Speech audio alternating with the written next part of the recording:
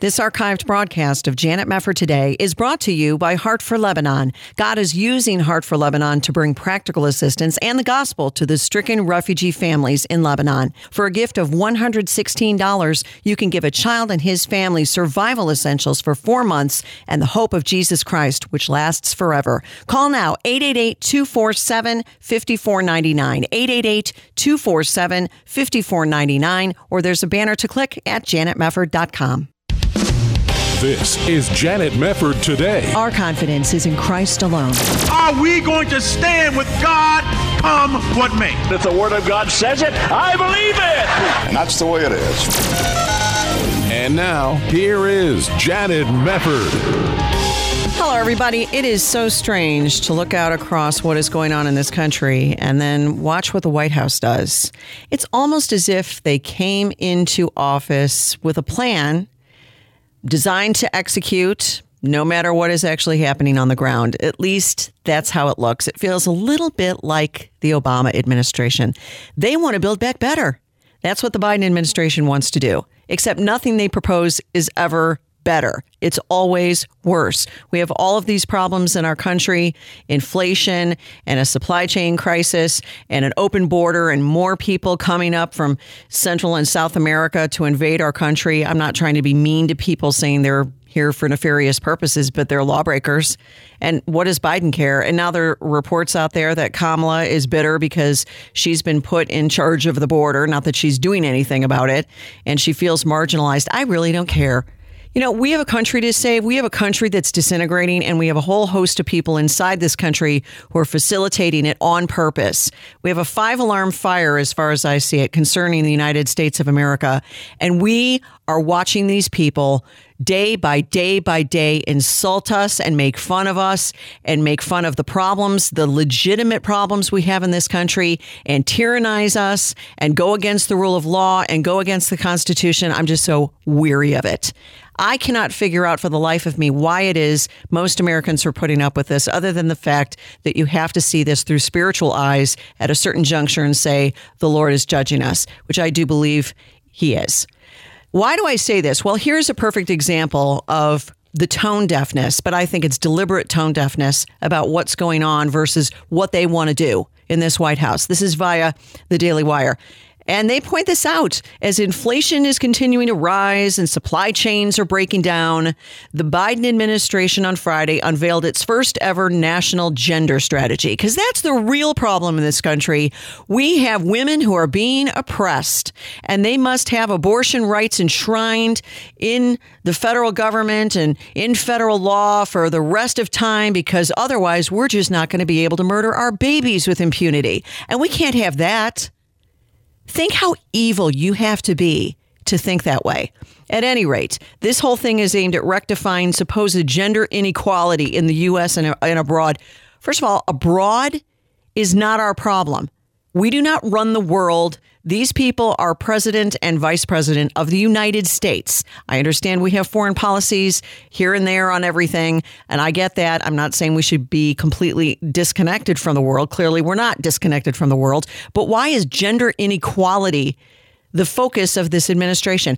President Biden and I released the first ever national gender strategy. This is a tweet from Kamala Harris. This is our vision for the future of our nation, one that is bold in strategy and one that has this moment calls for. This moment doesn't call for it. How about the border, Kamala? That's what you're in charge of. Notably, they say that the plan calls for cemented abortion rights and a push for more women in the U.S. military, as well as closing the gender wage gap, although there's no evidence that the gap is caused by sexism. I'm not even going to go into it. If you feel like being more annoyed and or more bored, you can definitely go over to the fact sheet on the national strategy on gender equity and equality. I'm so over it. I'm so bored. Women in the United States of America are some of the most blessed women on planet Earth because of the freedoms and the liberties that we have been afforded, and the ability to vote and the ability to go to college and the ability to have the kind of job you want to have. Where are women suffering? You know, it seems to me wherever women are suffering in the United States, there has to be some level of personal responsibility in many cases that we have to take into account. For example, if you are a single mother, you have multiple children from different baby daddies, at what point is that my fault? That's not my fault, and I'm not trying to be unkind. But if you have multiple baby daddies and you're struggling because you can't afford to feed them and you have the baby daddies refusing to pay child support, that would create a very difficult circumstance for you and for your children. But that's a personal responsibility matter in most cases. Yes. And we're not allowed to say that because that's just mean. Well, I think we need to get over the whole problem that we have with not wanting to seem mean at every juncture, because these people just take political advantage of it. It's astonishing. We need more women equality. How are women not equal to men? And by the way, I want to talk about this thing in the military. This is one of the things I want to focus on because this really bugs me. I have noticed over the course of the last, I don't know how many years, that conservative men in office oftentimes are so scared of offending women. And I'm not trying to impugn them because they're way better than the alternative, liberal men. But they don't want to offend women at any turn, so they tiptoe around any issue that they think might potentially offend a woman somewhere. And I see this not only in politics, I see this in the church as well. I see these battles that go on online where Christian men are just not wanting to say the truth because some woman might gather together her woman friends and do a tweet storm on him or write obnoxious blog posts and try to destroy him as a sexist. This has to end, and I'm going to say this because I think we are losing our ability to really speak clearly on the issue of God creating the male and female and having different purposes and different roles in God's creation, and somebody needs to say it.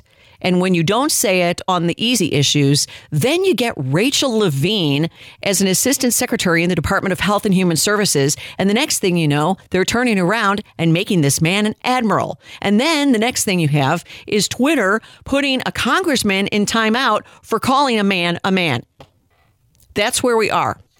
I want to get into this story because I have some things to say about it. No doubt you've heard that this whole flap involving Congressman Jim Banks referring to Rachel Levine, which is a woman's name, as a man, got him put in Twitter timeout. And he did a little diatribe, and I don't blame him for feeling this way, that we can't allow big tech to prevent us from telling the truth. I want to play for you first a couple of cuts here from good old Jim Acosta and Brian Stelter over at CNN, because this kind of says it all. Listen to this opening. A Republican congressman says Twitter is trying to censor and cancel him because they temporarily locked his account.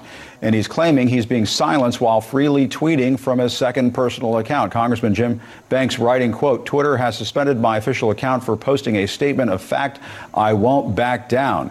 Twitter says it temporarily locked Congressman Jim Banks' account for violating its hateful conduct policy. It says it will unlock the account once the tweet in question is deleted. In the tweet at the center of all of this, Congressman Banks refers to the Assistant Secretary of Health, Dr. Rachel Levine, a transgender woman, as a man. This is what Banks is refusing to back down from. And I want to bring back our chief media correspondent, Brian Stelter, to talk about this. Brian, Congressman Banks claiming he's being silenced on Twitter by tweeting. It's almost like, it's almost like they want to be canceled, some of these members of Congress. You like that take? You're going to call a man a man? Well, I guess you just must want to be canceled. There's no logic or rational thought going through the brains of this man or the other man who's about to comment. Let's listen to Brian Stelter's retort to that ridiculous comment. This is cut 2. I think you nailed it. You just revealed the name of the game. It's about creating this opportunity for a political stunt. Banks said in a statement, if they silence me, they will silence you. We can't allow big tech to prevent us from telling the truth. So he portrays himself as a bold truth teller when the real truth is that he's transphobic. That's what he's revealing through this comment about Dr. Rachel Levine. He says he's been banned. He's only been temporarily locked. Twitter does this a lot to different users, including even members of Congress, because he's in violation of Twitter's hateful conduct policy. policy. By all means, people don't like the policy, then let's debate it, let's argue about it. But what he's revealing through his seemingly bold, truth-telling tweet is just that he's engaging in transphobia. Right. Be a human being. People are people. I mean, why tweet stuff like that? That's the thing I don't understand. And you're a member of Congress. I mean, you shouldn't be doing that sort of thing. Yeah, you shouldn't be calling men, Congressman Banks. Why in the world would you do that? That's hate speech. You're transphobic, and it's clearly a political stunt to object to Twitter silencing you. What are you supposed to say to these people? Well, I have some things to say. We'll take a quick break, and then we'll come back here on Janet Mefford Today.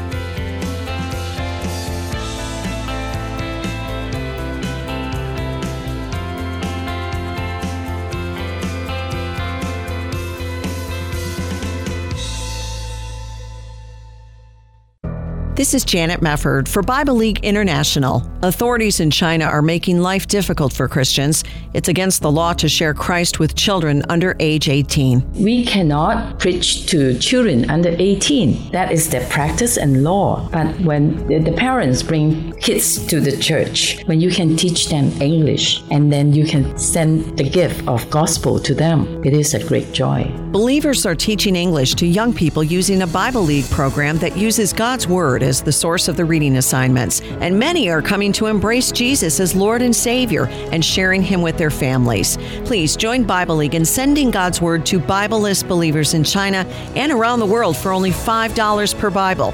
$50 sends 10, $500 sends 100. Call now 800-YES-WORD, 800-YES-WORD, or there's a Bible League banner to click at janetmefford.com. Thank you for your support.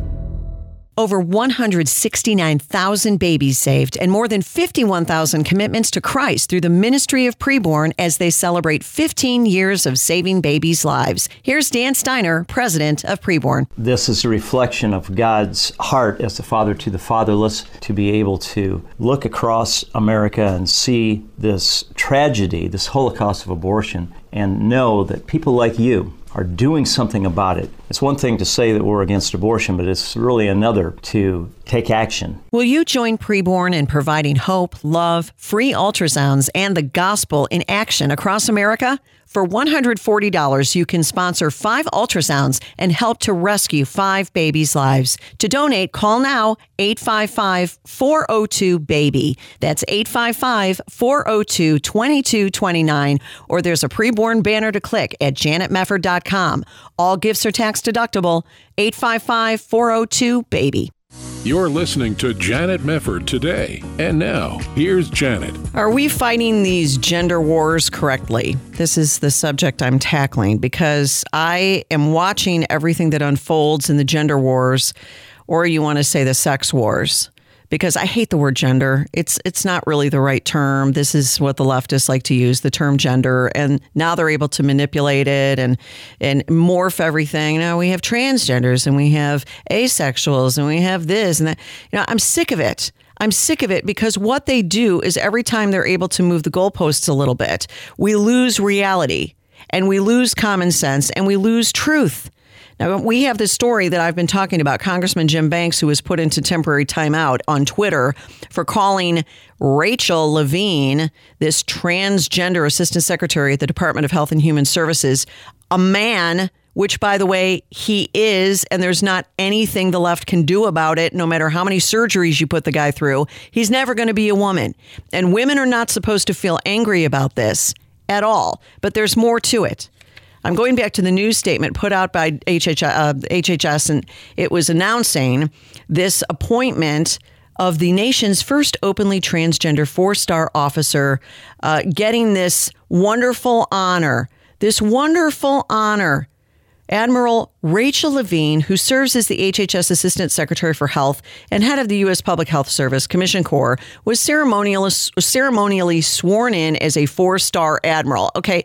First of all, they're doing this not because this guy has any great credentials to receive this kind of an honor. They're doing it to shove the pie in your face. They're doing it to further degrade the honor of the U.S. military. And anybody who has been paying attention to this issue for any number of years can see this for exactly what it is. They go on to say Admiral Levine now serves as the highest ranking official in the U.S. PHS Commission Corps and its first ever female 4-star admiral. Okay, he's a dude. He's a man. He's male. He's a man. He's a man. He's a man. He's a man. And he's not a good looking fake woman either. And everybody knows it. You take one look at this man, and I do feel sorry for him on some level because he is very confused and he needs mental help. He doesn't need to be honored for his gender confusion or his sex confusion or whatever you want to call it. Admiral Levine will lead 6,000 public health service officers who are dedicated to serving our nation's most underserved and vulnerable populations. And here's the key. Today's historic announcement, this was from a few days ago, builds on the accomplishments of LGBTQ plus History Month. Oh, yes, what a wonderful designation. To be called the first female, the first ever female 4-star admiral when everybody knows it's a dude. All right. Now, let's go back to Congressman Banks, because this is where I'm going with this. Red State has an article on this whole issue and how the congressman got in time out for calling a 4-star admiral a man who actually happens to be a man. His initial statement, I thought, was perfectly legit. He said the title of the first female 4-star officer gets taken by a man. So the way he's framing it, he got in trouble for saying a man. The way he's framing it is by being given this designation, he hurt a woman. Okay? Now, I'm going to get into this in a little bit more detail on that particular point. But I want to go to this article, and one of the quotes that was put into the article concerning Congressman Jim Banks' opinion on this whole issue. And it isn't just about the fact that he's annoyed, rightly so, that Levine is being called a woman when in fact Levine is a man. There's also another problem here. What is the problem here? Another post that he put up. Let me read it to you.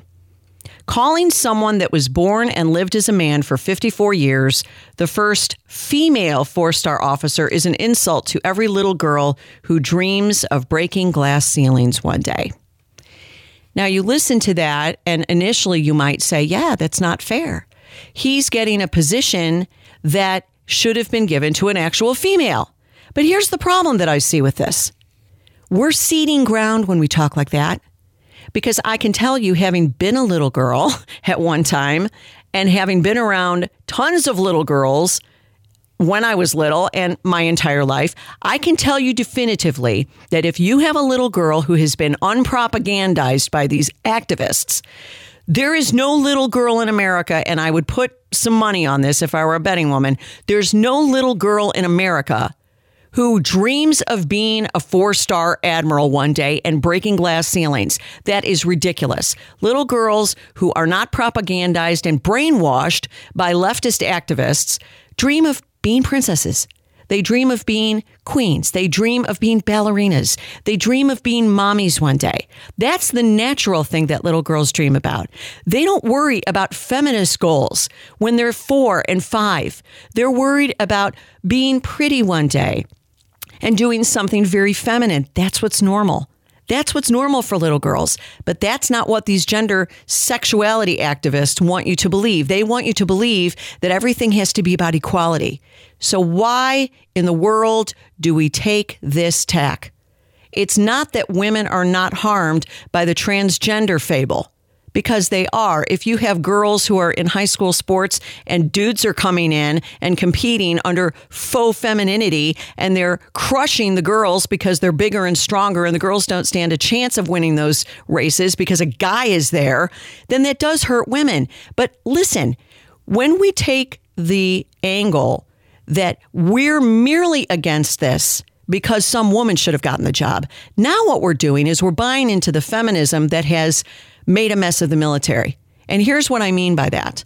What is wrong with saying that, in fact, if you have the top leadership brass in the military, it ought to be male? I am very old school on this. I don't impugn any woman who gets some kind of a job working in the military, but I'm adamantly against this idea that women need to be on the front lines in combat, which is ridiculous, and women need to be equal on the battlefield. Why don't you just advertise we want to lose the war? I'm not saying specific women are not stronger than specific men, but we know that they have to alter the test for women to even be able to pass some of these military tests. It's wrong. It's wrong. Nobody is saying that anymore because nobody wants to offend the feminists. But this is how we got to the point where these leftists have started to say, we're going to draft your little girls. And what ground we have ceded has made us unable to come back and go, no, that's just wrong. But we're losing the argument because we've ceded territory to these people every single step of the way. You know, a woman should be able to be an admiral in the military. What are you talking about? What are you talking about? Women should not be admirals in the military. That is my position. I don't think it's right. And it's not because women aren't smart and talented. And I'm not insulting anybody who serves in the military who's female. I'm not insulting you. But we are so far gone on the feminist thing that we are not even speaking logic here anymore. Little girls do not dream of breaking glass ceilings in the military. They just don't. Maybe when they're 25 and they've been fully indoctrinated in feminism, they decide that this is perhaps a great route for them to go. Fine. You're in a free country. You can feel the way you feel. But I feel the way I feel. And I'm tired of watching men say things like this with good intentions. And I'm not trying to say mean things about Congressman Banks because I appreciate that he's standing up on the issue that Levine is a man. But don't cede territory to these people anymore. That's how we got to the point of having to fight the battle over our little girls having to register for the draft. Because this is what the left has been after all along. And it's always framed, well, you know, Israel does this and, you know, women can do what men can do and da-da-da-da. Right. These are the same people who've made the military woke. As China is testing these stunning weapons that can, you know, kill us all.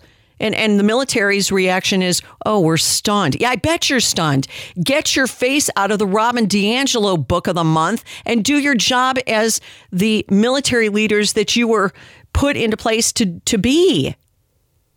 We have a disintegrating country, folks. We cannot sugarcoat this. And it grieves me to see Congressman Banks, who I'm sure does a fantastic job. I'm not trying to insult him because I'm grateful that he is doing what he's doing. And one remark does not, you know, set him back. I'm just saying that particular remark was unfortunate. We have a disintegrating country. It's being taken away from us from within. It's being threatened from without. And we're worried about losing our Twitter accounts. Think about that for a moment. Who cares about your Twitter account? I think it's completely unfair.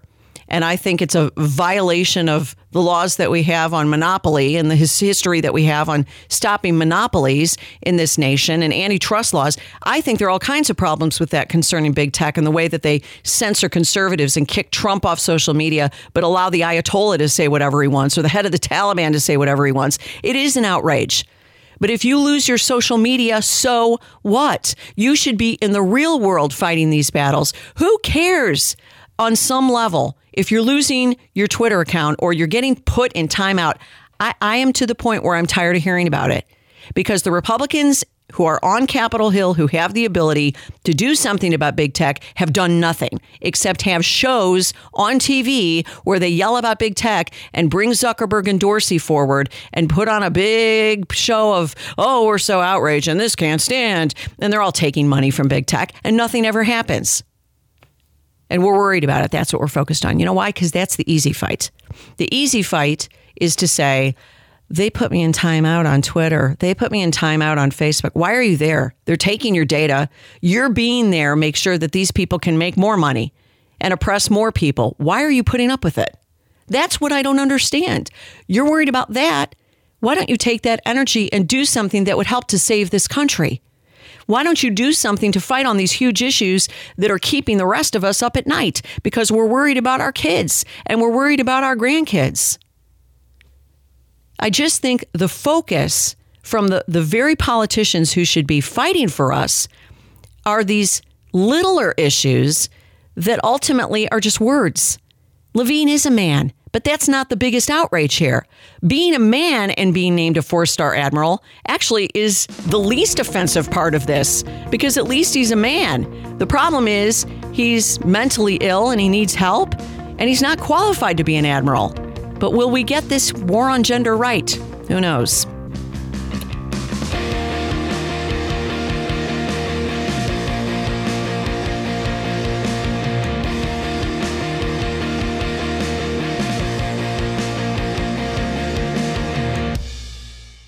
This archived broadcast of Janet Mefford Today is brought to you by Heart for Lebanon. God is using Heart for Lebanon to bring practical assistance and the gospel to the stricken refugee families in Lebanon. For a gift of $116, you can give a child and his family survival essentials for 4 months and the hope of Jesus Christ, which lasts forever. Call now, 888-247-5499, 888-247-5499, or there's a banner to click at janetmefford.com.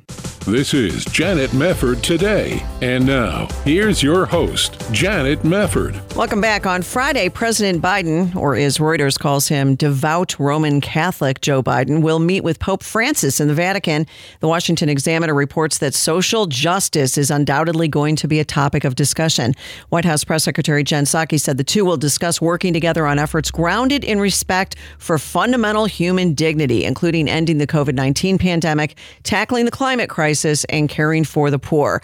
Well, will the fundamental human dignity of the unborn be part of the discussion? Even as conservative Catholic bishops in America have said pro-abortion Biden should be banned from receiving communion, the Pope has said bishops should use compassion and tenderness with Catholic politicians who support abortion rights. This is the same Pope who has mandated a COVID green pass in order to enter the Vatican at a time when vaccine mandates are threatening religious freedom and freedom in general. Well, as my next guest rightly notes, this is the perfect example of the new Christian left movement. Public figures who say they're about fundamental human dignity, but only if that's defined around their pet leftist causes. And it comes from a worldview that is diametrically opposed to the biblical one. So we're going to get some thoughts on this now from Dr. Jeff Myers, president of Summit Ministries and author of several great books, including Understanding the Faith and Understanding the Times. Jeff, it is wonderful to have you here. How are you doing today? Thank you, Janet. I'm doing very well. I really enjoy your show, and I'm looking forward to our conversation. I am too. Well, you're very kind, and it's always great to have you here. What are your thoughts on this meeting between Joe Biden and Pope Francis? This could be an opportunity to really talk about some of the issues that are affecting Christians and people worldwide who are concerned about religious freedom. Doesn't seem like it's going to go beyond social justice, but what are your thoughts on it? If I could put together a wish list, Janet, of what I think the president should talk about, item number one for me is limiting abortion. And I know that's a tension because Joe Biden goes to Mass every week, or claims that he does. And at the same time, he has done everything he can to promote abortion on demand throughout federal policy. Yep. So I would address that first, because it's hard to imagine that you can have a belief in fundamental human dignity if you can't have a basic respect for human life. And the second thing I would put on the agenda is economic growth. Pope Francis comes from Argentina. You absolutely do not want Argentina's economic system to be spreading to any place else in the world. Right. If that's what social justice looks like, it is a disaster. Virtually 40% of people in that country live below the poverty line, and they have 100% plus inflation every year. That's what socialist policies get you. If that's what they mean by social justice, I'm out. Yeah, for sure. Well, let's talk about the abortion issue, because more and more and more the Biden administration is pushing as far left as it can possibly go on abortion. Now they've come out with this statement on gender equity, and they want to enshrine abortion as, a permanent right for women. It's just ghoulish when you consider what happens during abortion. You're not only dismantling a human life, but women are harmed by this as well. And yet you have the Pope being to the left, it would seem, of even some U.S. Catholic bishops who are saying, listen, if this guy who claims to be a devout Roman Catholic is this pro-abortion, he shouldn't be taking communion in the Catholic Church. And the Pope is basically, at least from some of these reports, saying, go easy on him. We need to be loving with the love of Christ. I mean, how are we supposed to look at this? I know as evangelicals, we're not under the Pope, but how do you view this just through a biblical lens? I'm trying to understand, Janet, a little bit about Catholic theology and what the Eucharist actually means. And my understanding is in the Catholic Church that the Eucharist is a mystical process by which the wafer and the wine become the body and blood of Christ. Right. So if you are saying, you're taking it, what you're saying is I am participating in the body of Christ at this moment.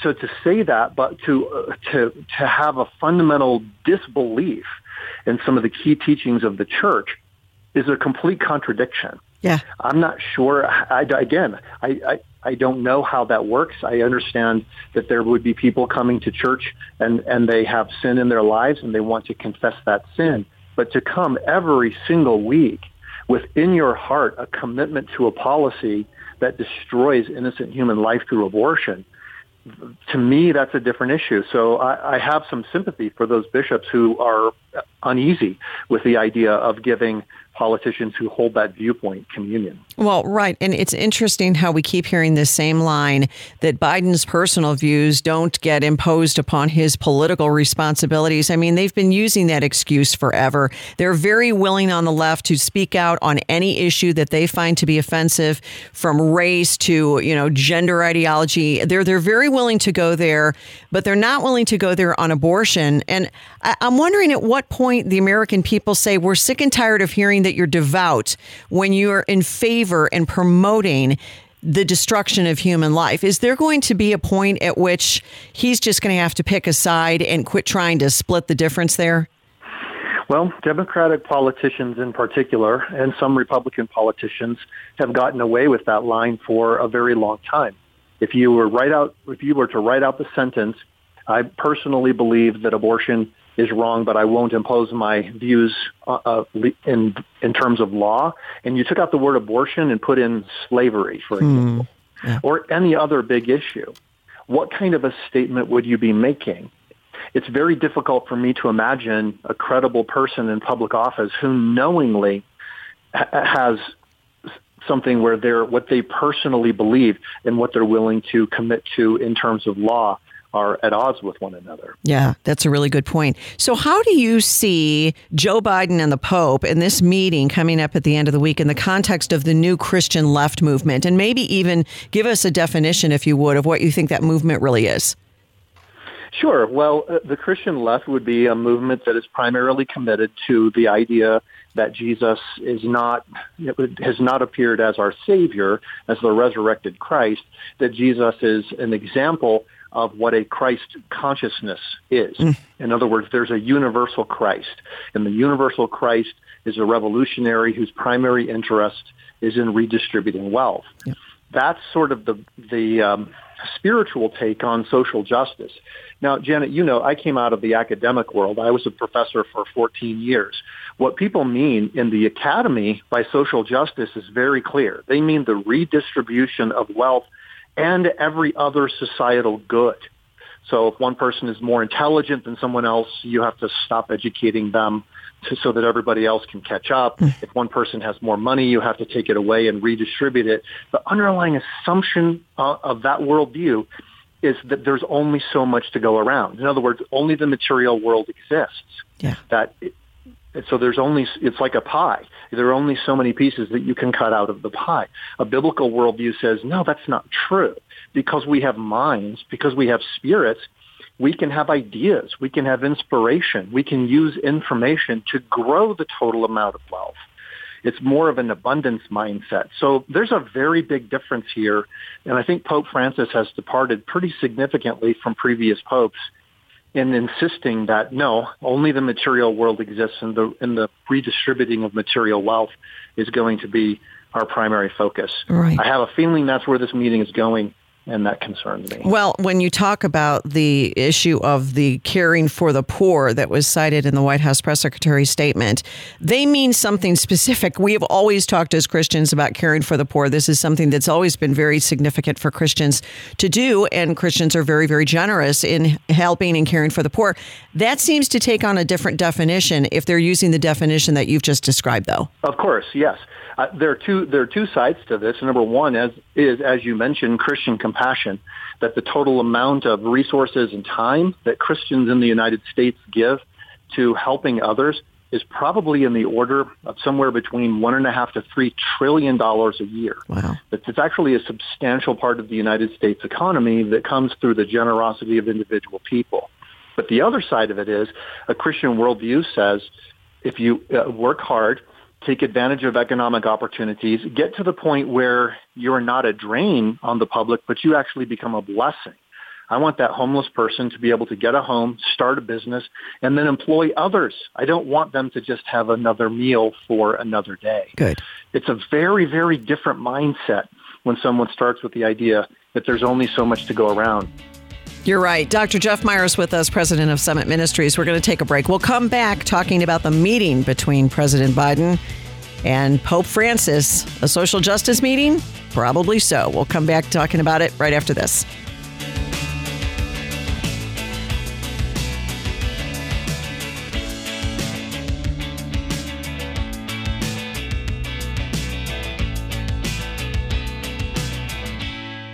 The UN has called what's happening in Lebanon the worst humanitarian crisis since World War II. COVID-19, political upheaval, a crumbling economy, and 2 million refugees, children and their families, living in poverty and despair. But in the middle of it all, God is at work. More Muslim-cultured people than ever before are putting their faith and trust in Jesus.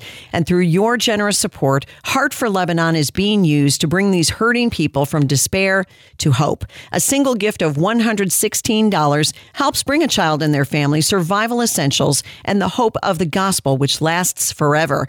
$348 cares for this family for an entire year.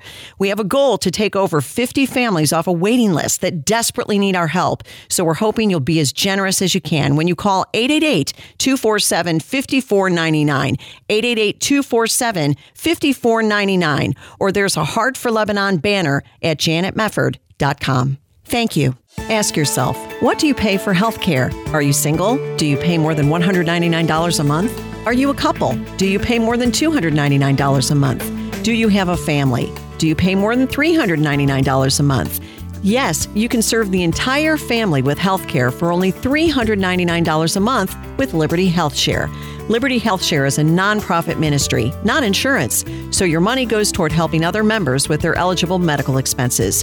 And in your time of need, other members are there for you, too. You can feel good knowing you're part of a community of like-minded individuals. Sign up at any time of the year. Pick your own doctor and hospital. Find out more at libertyhealthshare.org/JMT. That's libertyhealthshare.org/JMT. Or call now 855-565-2561. That's 855-565-2561 or libertyhealthshare.org/JMT. You're listening to Janet Mefford today. And now, here's Janet. Well, allegedly devout Roman Catholic Joe Biden, also pro-abortion Joe Biden, will be meeting on Friday with Pope Francis in the Vatican. And from what they are saying, this will be a wonderful social justice confab. Dr. Jeff Myers is with us, president of Summit Ministries, weighing in a little bit on how this all fits into the new Christian left movement. And you really were laying out some important points here, Jeff, when you were describing the view of Jesus that comes from the Christian left is not the biblical Jesus. He's not a savior so much as he is an example of Christ consciousness. He's a revolutionary. He's all about redistributing wealth and being a social justice warrior. This is kind of smacking of the old liberation theology that came out of Catholicism. But this is very interesting because another important issue on the table, and I know you've talked about this too, Jeff, is this issue of vaccine mandates. I had mentioned that you have to have this COVID green pass now to enter the Vatican. And it's a time that's very funny because whether or not you're vaccinated or unvaccinated, it would seem any American would see plainly we can't have mandates where you have thousands of people losing their jobs, which is even happening in the United States. How important is it from a biblical perspective to speak up on the issue of religious freedom and freedom of conscience on this issue? I think it's very important, Janet, to speak up on this.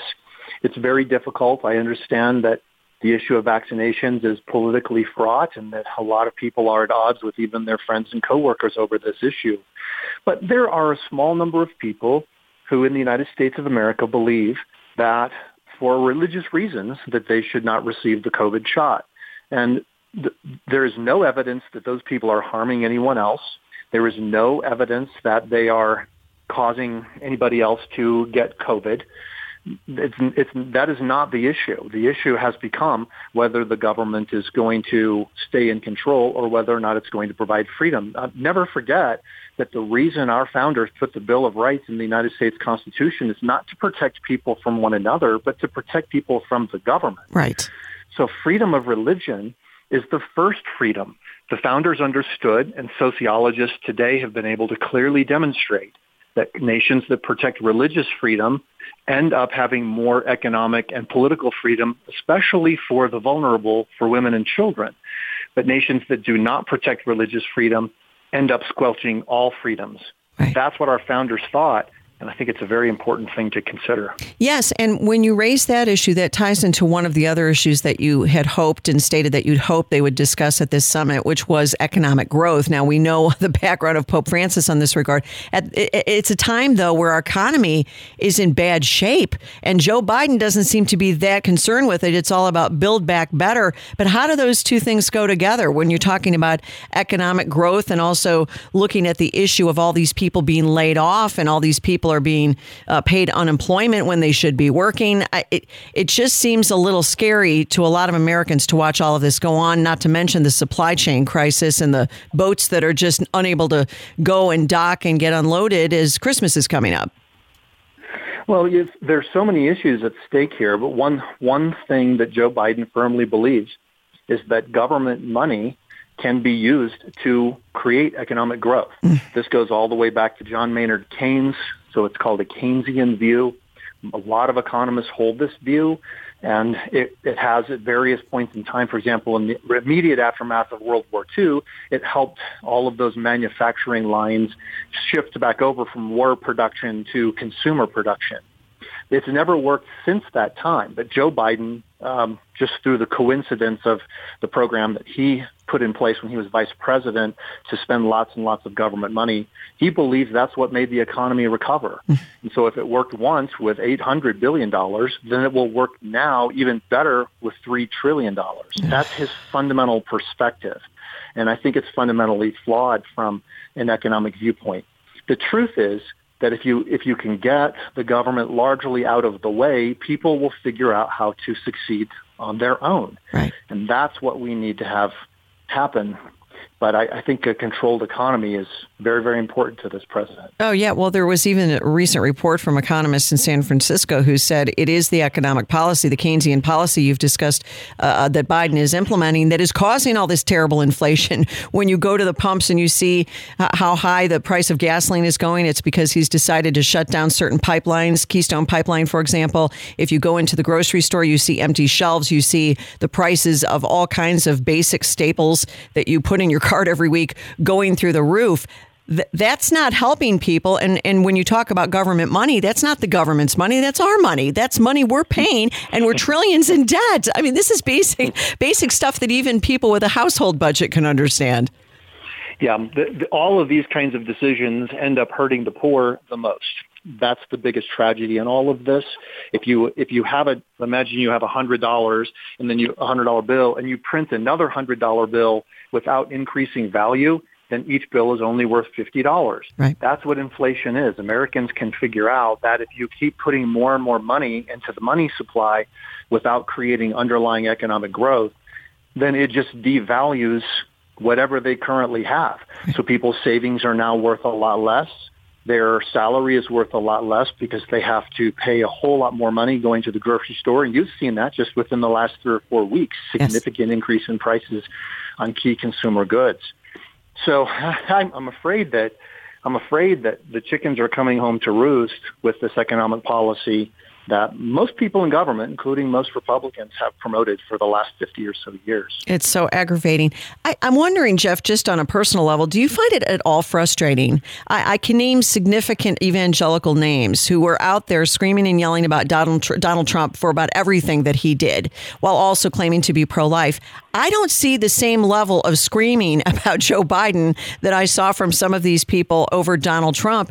Does that seem frustrating at all to you, especially on the abortion abortion issue?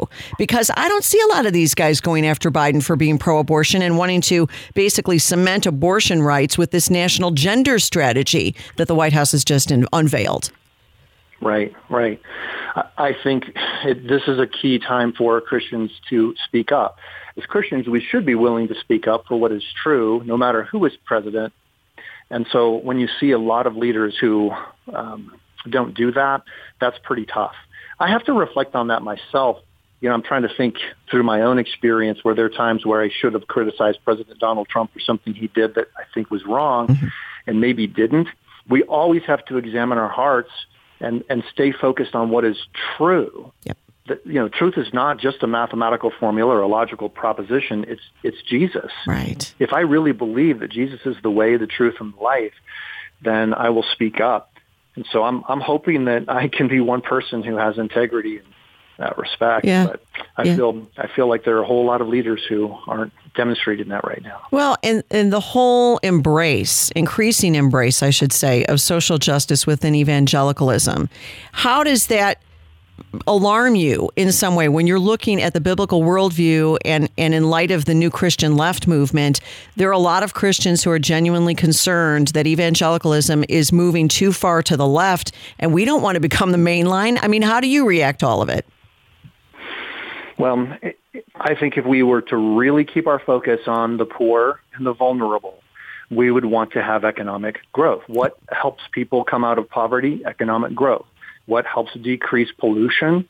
Economic growth. If you set up a system where you're trying to solve short-term problems through infusions of taxpayer dollars, and the consequence is that it slows economic growth, which, by the way, is exactly what happened in Argentina, the Pope's home country. Right. That's exactly what they did. I would hope that the Pope would say, listen, you're heading down the road in America where we headed down the road in Argentina 100 years ago, and it is going to end in disaster. You need to promote economic growth, keep government spending in check, have the same kind of accountability at the government level that we expect of ourselves at the personal level. Yes, right, for sure. How would you say a biblical worldview ought to be informing us on how we deal with some of these important issues that we've touched on? I think a biblical worldview speaks to every area of life. That's what I teach at Summit Ministries to the students who come study with us every summer in our summer programs. It's what we teach in all of our curriculum courses. And so what you believe about God will determine what you believe about what is real. What you believe about what is real will determine what you believe about what's right and wrong. What you believe about what's right and wrong will determine how you engage politically, what you think a good economic policy would be, how to establish good laws, and so forth. So it seems to me that thinking Christianly about everything is at the heart of what makes a well-functioning, flourishing society. Amen. Well said. I couldn't agree more. And you can check out more at summit.org, the website for Summit Ministries, headed up by my guest, Dr. Jeff Myers, who is always a joy to have here. Jeff, thank you so much for what you do and for joining us today. It's always fun to talk to you. Thank you, Janet. Thank you for being here. God bless you. Thank you for joining us on Janet Mefford Today. We appreciate you tuning in each and every day. Hope you'll do so next time. We'll see you then. God bless. This hour of Janet Mefford Today is brought to you in part by Heart for Lebanon. Call 888-247-5499 to give desperate people help and the hope of the gospel. 888-247-5499.